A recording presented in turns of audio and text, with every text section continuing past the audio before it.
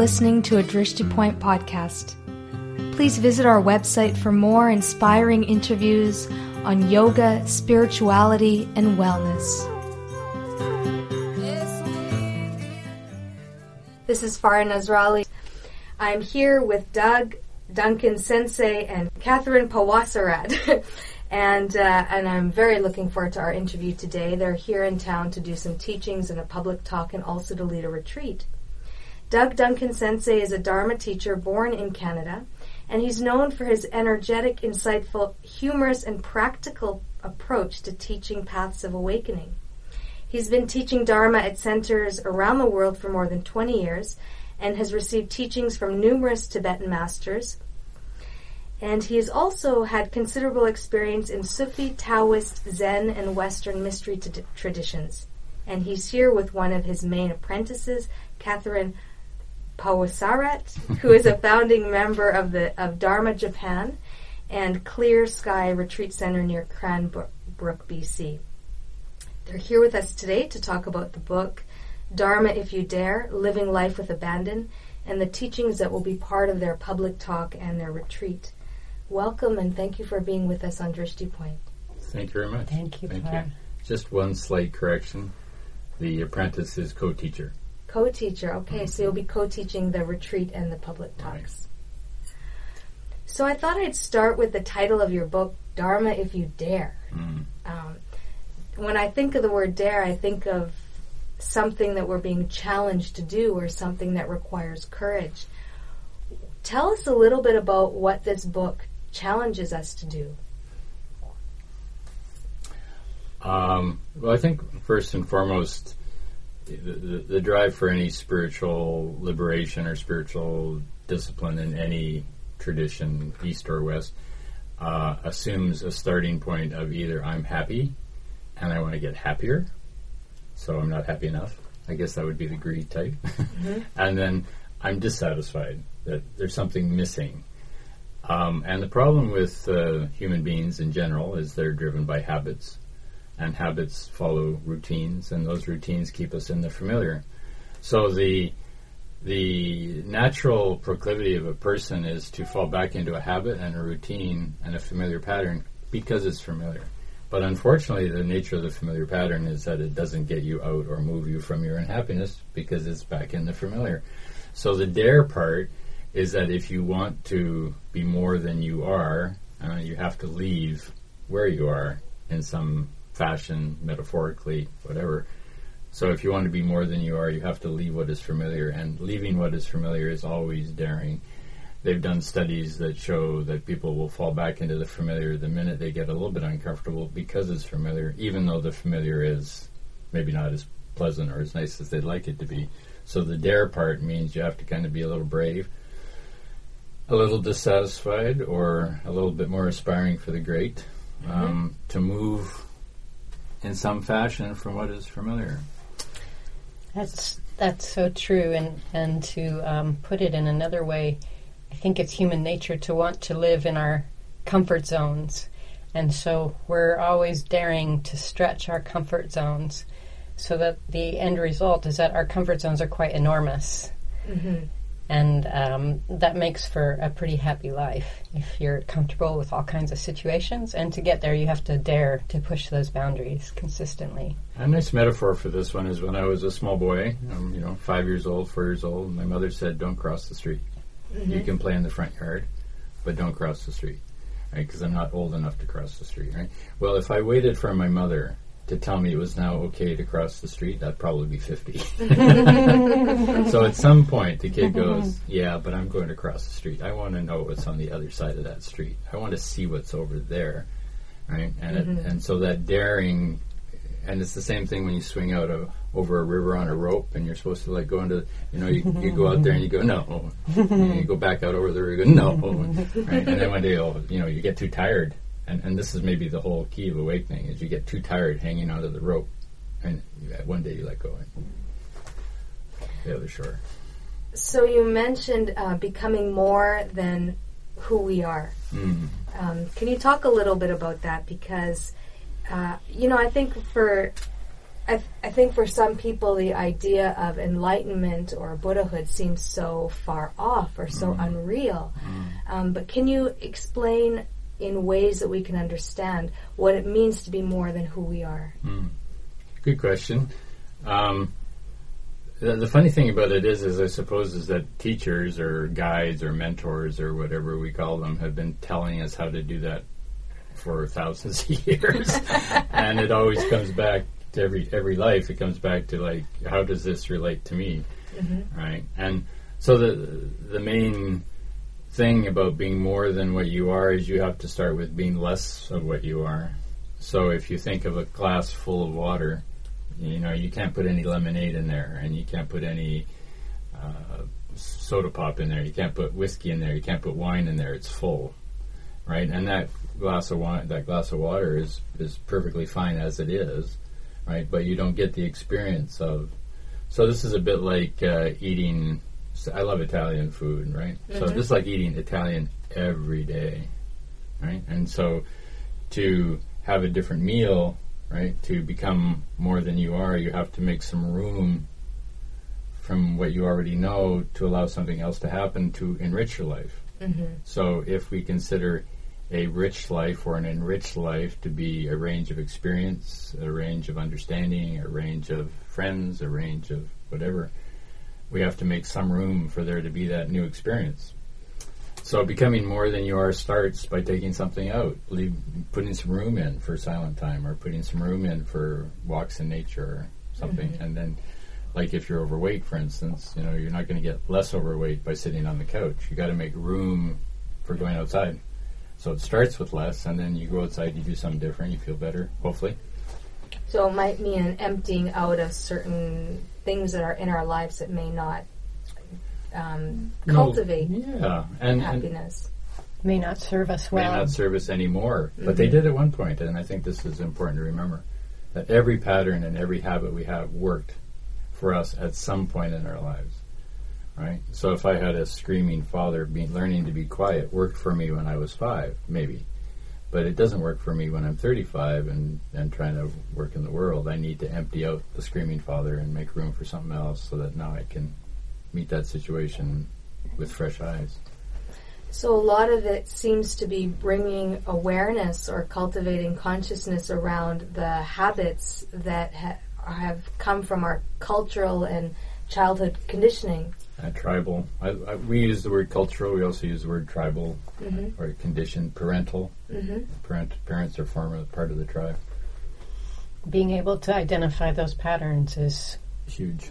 Is such an enormous part of self-knowledge. Yeah, and then we can look at them, take a step back, look at them more objectively, and ask ourselves, is this actually the person that I want to be right now? And we have that freedom of choice, especially now in this modern day and age. We have so many tools and resources available to us, and it's a wonderful time in that sense in terms of the potential for liberation.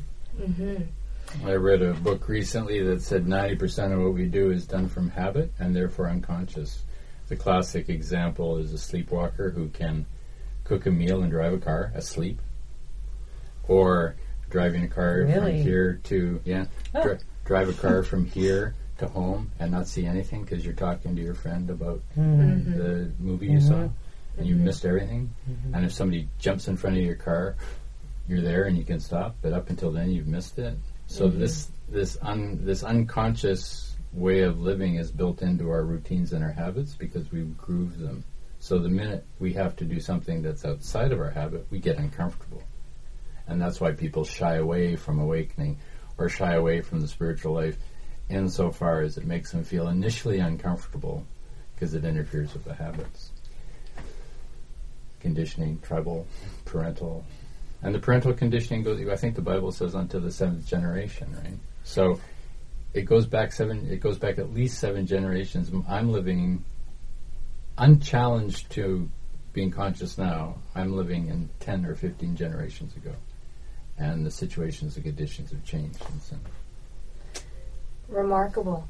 So when we bring awareness to these patterns, is it enough to have the awareness to interrupt those patterns, or are there other things that we need to do to for the power of those patterns to be broken? That's a really good question. I'd say awareness is the first step, and lots can happen with the awareness. And I think the more conscious we are and proactive about exploring those patterns, the greater the potential for transformative change, conscious change. Awareness. What would you say? Yeah, awareness is step one. Mm-hmm. But awareness by itself isn't enough. It has to follow by action. And you touch on a nerve, I think, for most spiritual teachers teaching in the modern world, is that a lot of people are listening, a lot of people understand, a lot of people get it, but then there's a slip between the lip and the cup where it doesn't get applied into their relationships, or it doesn't get applied into their workplace because they don't have a training. And so the awareness is first, the training is second. If you look at the salutation to the Buddha, Itipiso Bhagava Aram Sabha, so on, right? It says trainer of God's image. It doesn't say a God, doesn't say a deity, doesn't say an amazing being, doesn't it just says a trainer. So all spiritual work is a training based on the awareness. So first the awareness, then the training. Or in the process of training, you become more aware. They're kind of 2 feet, So the training would be to, for example, if someone has a pattern of getting angry, the training would be to catch yourself in the moments that you find it triggered and not to leave any area untouched of your life. Is that how we would apply a training? And again, the training is like scuba diving, right? So I can swim on the surface. Let's say most people swim on the surface, the Maslow's 3 foundational needs, survival, so on, right? And I can and that can be amazing. And that can be snorkeling is amazing. Yeah, you can look down, right? But if I have a snorkel, I can go down to 10 feet, right? So the training is, I guess you might say that if you're going to be Buddha or fully awakened or Christ conscious or cosmic conscious or universal conscious, whatever you want to call it, you got to go to the bottom of the ocean. You got to see the full range of the experience. And people get on and off the bus depending on how fascinated they are. So the training follows. The training will take you first. You'll see it. Okay, I get angry. I need to do something about my anger. Then you go, oh, okay, I see my anger, but I'm getting angry anyway. So when you say you have to go deeper, are you talking about fundamental ignorances within the human mind or psyche? No, actually, this is the amazing point of the Eastern philosophy religions, is that according to Christianity, as I understand it, your original nature is somehow flawed, original sin. And I think that's a philosophical and psychological error, and maybe not even a proper interpretation of what was meant when it was said. But in Eastern culture, Eastern traditions, your fundamental nature is pure. So there is no fundamental ignorance. There's only surface scum, or dirt on the mirror, detritus, or dust on the mirror. And of course, dust is also manure, compost. So it's not that the dust is bad. It's just it's keeping you from seeing clearly the nature of the mirrors. So you can even keep the dust if you want, but you got to be able to see that clear mirror if you want to be in a place that Catherine says where you have really free will to choose. Because most of our, as we said earlier, most of our choices are habitualized, and they're responses to cope with situations that might be outmoded. So could we say on one level to be operating at a personality level, and on another level to be operating at the level of our essence or nature, our fundamental essence or nature? Is that what we're getting at when you say to go deeper using the scuba diving example? I think that's a good way to put it, Farah. And we could also say the deeper is we're really active participants in creating our own reality, rather than passive reality is happening. It reminds me of the on a superficial level, we all have garbage and we put it out at the curb, or there's a dump somewhere and maybe we know a bit about the dump and maybe we help to, we get more active and make sure the dump is safe and that the waste is being properly managed. And I just learned about a project, I think, in Bolivia where they're making classical musical instruments out of things from the dump. Oh, really? And playing Beethoven or Bach or whatever it was on junk. And this is the community that lives next to the dump. They have children's orchestra. And that's what I would call really, that's alchemy, right? That's taking garbage and turning it into something beautiful. And that's the process we're talking about, and it's layered. Mm-hmm. So, for example, a situation that would normally evoke anger could be seen as a situation that could evoke patience or the power to break through a situation that needs breakthrough. The underlying idea I think here is that all negative emotions are based on fear. All negative habits and actions are based on fear. It's all based on fear. So fear what? And then when you meet the fear, this is the dare part again perhaps, is that unless you meet the fear owns you. So if you're in a ship at sea in a typhoon or a hurricane, you don't run from it. You turn your ship into the hurricane and you ride it out. And the fear from most people is that if I meet that hurricane, I'm going to be destroyed. So they run from it, and they spend their life and lifetimes running. Not because they can't do it, but simply because they don't have confidence that if they turn their ship into the wave, they're much, much safer than running from it. And what is that fear? Like, if we can name it other than in metaphorical ways, what are those deepest fears? Well, I've come up with what I think are 4 primaries, right? Fear of being evil, I think, drives a lot of people. That if I really let my true nature out, God knows what I would do, right? I mean, at any level of emotion. The fear of being annihilated, that I'm going to be wiped off if I get awake, and I'm going to be wiped off, and I won't remember my ATM number. What's my ATM number? Sorry, small joke. Third one is fear of being abandoned, huge. And the last one that I've kind of identified is fear of going insane. Right? So you're not really terrified, like we're in Gastown here, or on the edge of it, I think. Right? And so I think the worst fear people have when they go out and see the homeless people and the schizophrenics and the drug people, that they're going to be like them. But the fear isn't that you're going to be that, because if you were that, you just live it. Your fear is somebody's going to see you living that life. Your parents are going to come by, or you're going to be seen as a failure, right? But if you're actually in that situation, you just live it out. So the fear is always I think it was Roosevelt, or was it Roosevelt who said, there's nothing to fear but fear itself. But I think these fears manifest, the deep fears manifest, I think, in these 4 ways: annihilation, insanity, evil, and abandonment. And I guess that's where the second part of the title comes in: living a life with abandon. So, and that brings us. I'm sorry, I interrupted you.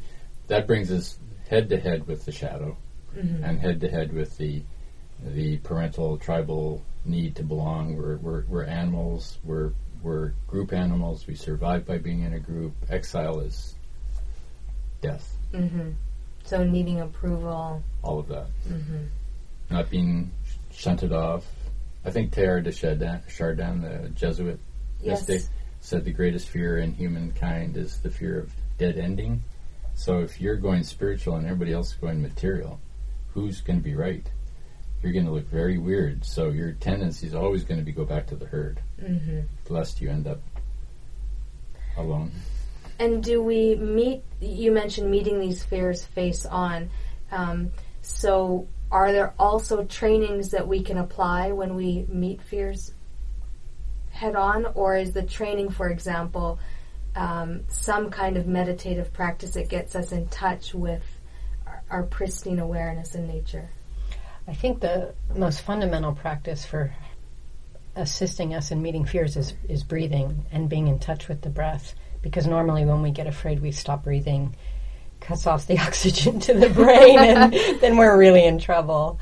And how wonderful that such a simple practice is so powerful. Often if we catch ourselves not breathing, we breathe again, we feel so much better. It's like night and day. So that's, in a sense, it's the starting point, most fundamental one, and in another sense, it's the one that all the other ones go back to. And then, yes to both your questions. Yes, there's formal training you can do. I mean, formal, I shouldn't say formal. There is intuitive practice things you can do. Traditionally in the East, that's been known as Guru Yoga. Mm-hmm. And then there's meditations and retreat situations, quiet contemplation, mantra visualization, that you can hold your abandonment alone in a cabin, and you can live with that, and you have something to do to ride out those feelings of we talked about earlier. Mm-hmm. And so they're like 2 feet. Mm-hmm. You can't. It's hard to walk on one foot. So in the East, it's called samatha and insight. So samatha meaning the absorption meditations, bliss, so on, and then insight being the penetrating question. And so the insight takes you through the shadow aspects of the consciousness, and the samatha meditations make you feel good so that you can do it. Mm-hmm. And I mean no disrespect to any other traditions. I think this is why I love Buddhism so much, is there are hundreds and perhaps thousands of different techniques and tools. And if one doesn't work, you just try another one. And if another one doesn't work, you just try another one. And if you're a person like me who's sort of short on patience, even if I'm going from one to the next, eventually it accumulates, and they're helpful. And at this point, we should probably introduce the other point, which is you really need community, because there are certain things that don't arise in meditation, and there's certain things that don't arise with your guru. They only arise with other people, right? And it's there where I think, in my view, it's in terms of the modern world. I would say that 20 years ago, I'd say the West. But now I think it's just global. There are just certain places where there's no training in that world. So we're focusing a lot on community and working in community and group guru or team learning, right? Because there are areas where unless those lessons or insights get applied in that situation, they don't get learned. So it's... Now let's come back... And that's the hardest point right now, as I see it. I don't know what other teachers, guides think, but from my point of view, this is the hardest one to get people to, is community. And so developing, so say for example, one works on developing and cultivating a harmony within. It's to apply that harmony in a working environment with others so that there can be this cohesive group. Exactly. Harmony. And, it's an expression I use too often probably, but it's hard to remember that when you're up to your neck in alligators, your original intention was to drain the swamp. And while we're meditating, we're draining the swamp. Or when we're with our guru, maybe we're draining the swamp. And then we're with other people and we're in alligators. And we have no training to keep the spacious, clear mind present while we're in alligator mode. And most people don't want to be trained here. Even spiritual types don't really want to be trained here because it interferes with their habits. Oh. Their familiarity. We'll go to the familiar because it's familiar, even when it's worse by a factor of 10 to what is good, because it's familiar. It's very scary to leave the familiar. Definitely. That's definitely true. I'd like to come to what you mentioned just earlier in your answer, and that is the practice of Guru Yoga. I haven't read the book, but I heard reference in the description about how it explains the relationship between a teacher and student, and I'm wondering if you can talk a little bit about how someone on a spiritual path who does have a teacher might be able to get the most out of that relationship. Good question. Should I start?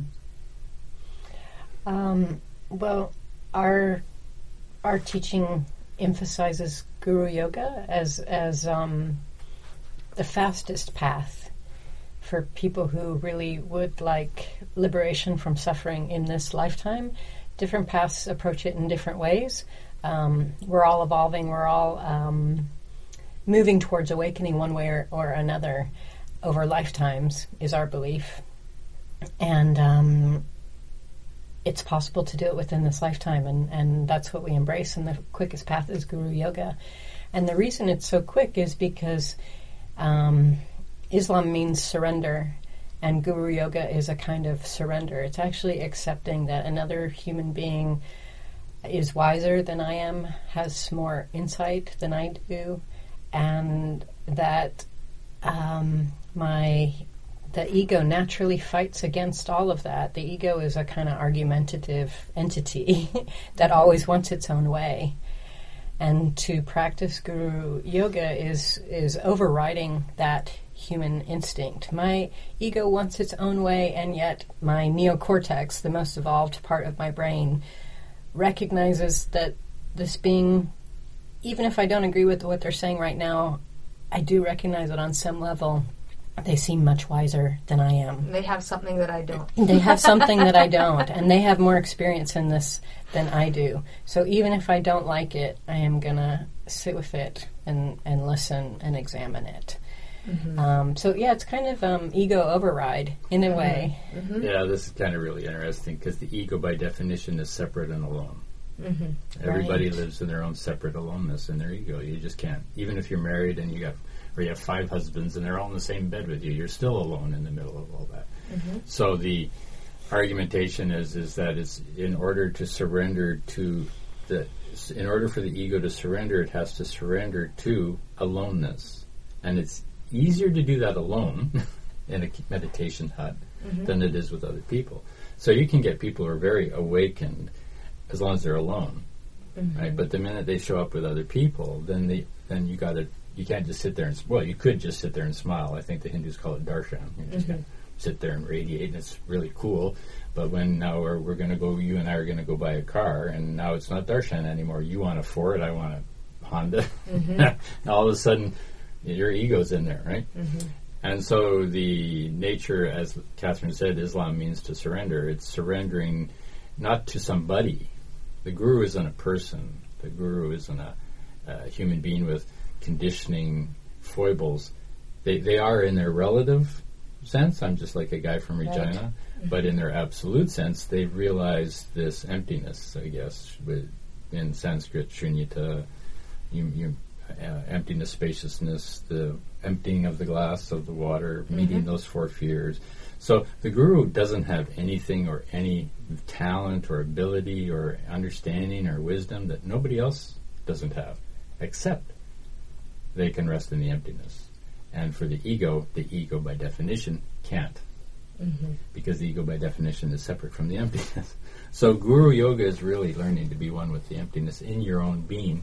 You use an external person so that wherever the threat is of their competition or challenge to your ego, you learn to not let that trigger you into ego responses.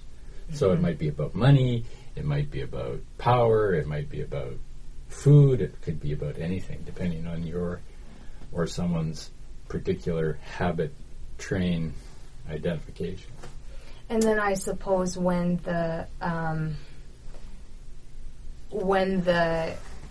you surrender that ego, then it becomes very easy to interact with other people because there's no separation in terms of how we I'd see. like to agree with you, but I can't. It's still a pain in the ass. But it's a pain in the ass that comes from emptiness. So you and I, for instance, say you're dwelling in emptiness and I'm dwelling in emptiness, right? That part we don't have a problem.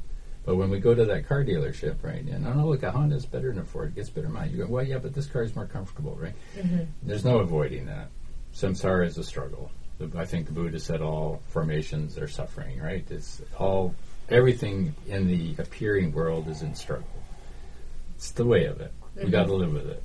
But what makes it livable is that cosmic, awakened consciousness that says, okay, yeah, there's a struggle, but at the core, at the essence of all, it's empty, and because it's empty, it's blissful, and it's compassionate, and it's loving. But when we get to the car lot, I may not look so loving, or you, for that matter. I think, too, what we forget with gurus is that we think, they're beyond suffering, and they're in charge, and, they get to tell their students what to do, or people are listening to them. And I think we forget that teachers are actually deliberately putting themselves in situations where people are suffering in order to be of assistance. So even though teachers may not have that ego suffering, or maybe may have transcended that ego suffering, they're coming back to be in the midst of all of everybody else's, all of our ego suffering. So in that sense, the like suffering us. continues. Oh, They look like us. And, they act, and if they're good, they act like us, right? So it's And been they're in there with us, Yeah. with the sleeves gloves rolled up. and the gloves off, and that's the difference between political correctness or a licensed psychotherapist or someone in a professional position. They got to wear the gloves. There's ethics in terms of Required to wear the gloves. law right. and being, all that stuff, right? But the guru says, okay, we're down to like baby and mummy, right? And when mummy's changing the diaper, there's poop, and that poop is going to get on the guru too. So, so the guru may not be the best word anymore for people. I think there's, but the principle stays the same. But maybe the word should change: guide, mentor. What else? Friend, best friend, spiritual friend. But insofar as you start working with the shadow aspects, which is what those 4 fears we talked about earlier, it's going to get dirty. At some level, it gets dirty, right? And in the process of getting dirty, both the guru and the student get dirty, right? But if you have the sense that the motivation is for awakening, and that the heart is loving kindness, and the interaction principle is based on compassion, then dirt is just going to be part of the process. Everybody that we admire out there, Gandhi, Martin Luther King, weren't super popular when they were doing it because they were messing with the paradigm. And guru, by definition, is messing with the paradigm. So I'm not saying every guru is always as guru-y as they could be, but when you start messing with the habits and the conditionings that cover those 4 fears, there's even the best guru is going to look not so good depending on the day. So that's not to lessen whatever abuses or errors have been made, but life is a kind of a mess, which is not to what's the word, to rationalize it or to ignore it, but to recognize that this is going to be part of the process. Now, one thing that you will be here talking about in Vancouver is spiritual archetypes. And I thought that maybe we could speak a little bit about that. Sure. What is the value of using archetypes in transformation, in spiritual awakening or transformation? That's a good question, Farah.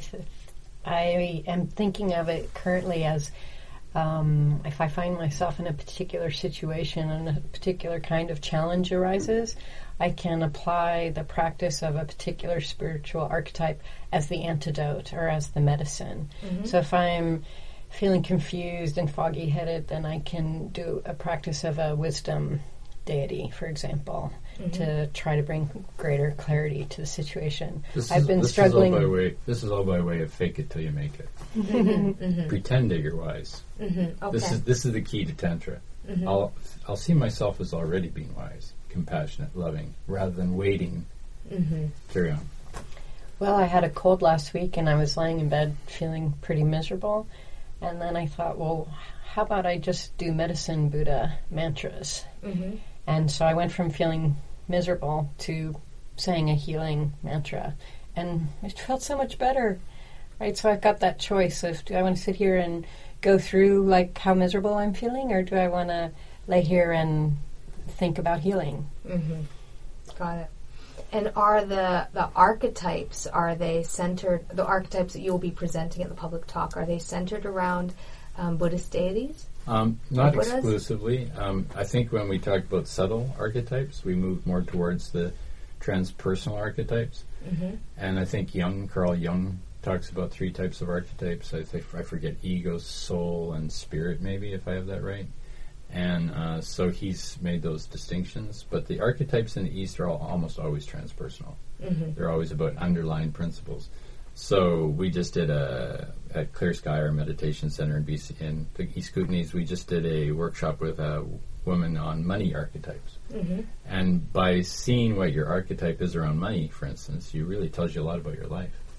So, for instance, there's the warrior, the person who go out and make their business, and then there's the magician, the person who figures it's all going to work out. I just follow my bliss and I do what I need to do, and somehow the conditions will be there. And then you have the martyr. So these are just ways of pinpointing your behavior in a situation now that isn't just, oh, well, Farah's got an issue about wealth or something. Now it's like, oh, there's the innocent, thinking that somebody else will take care of it, for instance, right? And you go, oh, there's the innocent. Now that's not a useful archetype in terms of me being independent economically. So, but now I see the archetype, I can go, oh, well, I can choose now to introduce the warrior, which is go get a degree in biomedicine or something. So part of it is recognizing our own archetypes that rule our own lives, and part of it is learning other archetypes that can help us change those patterns and develop a better way of meeting our world. I don't think the archetypes change the patterns. What the archetype does is let you see the pattern that's in place. Got it. You then choose a different archetype as a Replacement therapy. as a kind of learning tool, replacement therapy, and you apply that archetype as a principle to learn. So it's a bit like any kind of learning. If I want to learn how to speak, I listen to my mom. If I want to learn how to chop wood, I listen to my dad, right? It's like it's learning. We learn through imitation, we learn through mimicking, we learn through copying, right? And as we do that, we slowly make it our own. So, for example, we could, if there was a situation in our life that required courage, we could think of archetype, Exactly. the warrior type that might help us draw upon a different source of strength. Sure. And in a sense, that's what you're calling upon the guru. You're coming back to that old term, the spiritual friend, is that they're fearless. They should be anyway. And if they're fearless, the reason they're fearless is because they are holding no shadow elements. They're not being terrorized by any of their shadow elements because they've already made love or embraced that fear. So rather than being the fear of annihilated, I'm happy to be annihilated. Rather than being afraid of being insane, I'm happy to be insane. And so on. Which, of course, makes you pretty sane. Relatively speaking, I guess. We're nearing the end of our time, and it seems to have gone by very, very quickly. I know you'll be leading a... You're such a great interviewer, by the way. Oh, thank you. Yeah, you are. Thank you. Is there anything else that you'd like to offer to our listeners, particularly about the teachings you'll be giving in the retreat, Awakening in This Lifetime? The retreat at Hollyhock, starting on Sunday. I would love to say that awakening is possible in this lifetime, and not everyone knows why that means or why would I want to go for that. And to me, when the more awakened we are, the more we can benefit other beings. And when I say beings, I mean all living beings, other people, animals, plants, different species. The globe. And unseen, the beings we can't see. And when I look at the planet today, I think we could use more of that. And that really keeps me motivated. The more awakened I get, the more I can help. And that won't be, not everyone will have the same motivation, but I just want to put that out there. And from this perspective, it's like when we landed on the moon, the guy said, was it Mitchell? I forget his name. Armstrong. One small step for man, one giant step for mankind. Of course, if they did it now, it'd be one small step for humans, one giant step for humankind. We learn, we grow. But the awakening, I think it should be really presented. It's a gerund. It's not a noun. It's as my teacher once said, awakening isn't the end of the path. It's the beginning of your ability to really learn. It's the start. And that it's a birthright. It's our birthright. And that everybody, short of maybe Down syndrome or, and even then they can have their own version of awakening. But that if you can pass grade 4, you can awaken. There's nothing special in it. It's really not that hard to do, except meeting those things that Might be uncomfortable, like you said. there are moments of uncomfort, but I feel that when I'm walking in the park, my legs get stiff. I mean, discomfort is not out of anybody's life. So the discomfort of awakening is temporarily maybe a little bit more intense at places, but long term, so a bit of a short-term pain for a long-term gain sometimes versus a long-term ache for a no-term resolution. And it's so much more fun. And it's more fun. It's just plain more fun. Interesting. It's like my parents, they're passed on now, but my parents, they wouldn't, they eat kind of Swiss chalet. That would be, Swiss chalet, Swiss chalet, Swiss. Right? They didn't like Indian food, and they didn't like Italian food. And it's like, wow, what a missed opportunity just for fun. So, fun. Awakening is fun. I can certainly say that, the teachers I interview that are in this realm of teaching and practicing, that they are the happiest people that I see on this planet. Yeah. And so I think it definitely confirms what you're saying. And everybody is a teacher to somebody. So it's again that layer of the ocean, right? I mean, if even if you're just swimming on the surface, some little kids on the shore wanting to come out, you hold their hand. Right. So everybody's your teacher in that sense. A beautiful way to end is Thank you, to Farrell. think of ourselves both as teacher and student. Yes. Yeah. And that takes me to Milton in Paradise Lost, where he said, I think it's the school teacher, says, gladly would he learn and gladly would he teach. And I think the awakened being is just open the channel to learning. They're always learning in every situation, under every condition. And the more ego-structured is only learning when their ego isn't bashing them around. So it's the only difference. Yay for learning. Yay for learning. Thank you very much. Well, thank you so much for Carl. being here on Yeah, Drishti thank Point. you. I Thank hope you. the retreat goes well, Thank and you. I hope that you'll call us next time you're back in Vancouver. Oh, and that'd be maybe very we can nice. Thank you. Continue where we left off. Thank you so much. Thank you.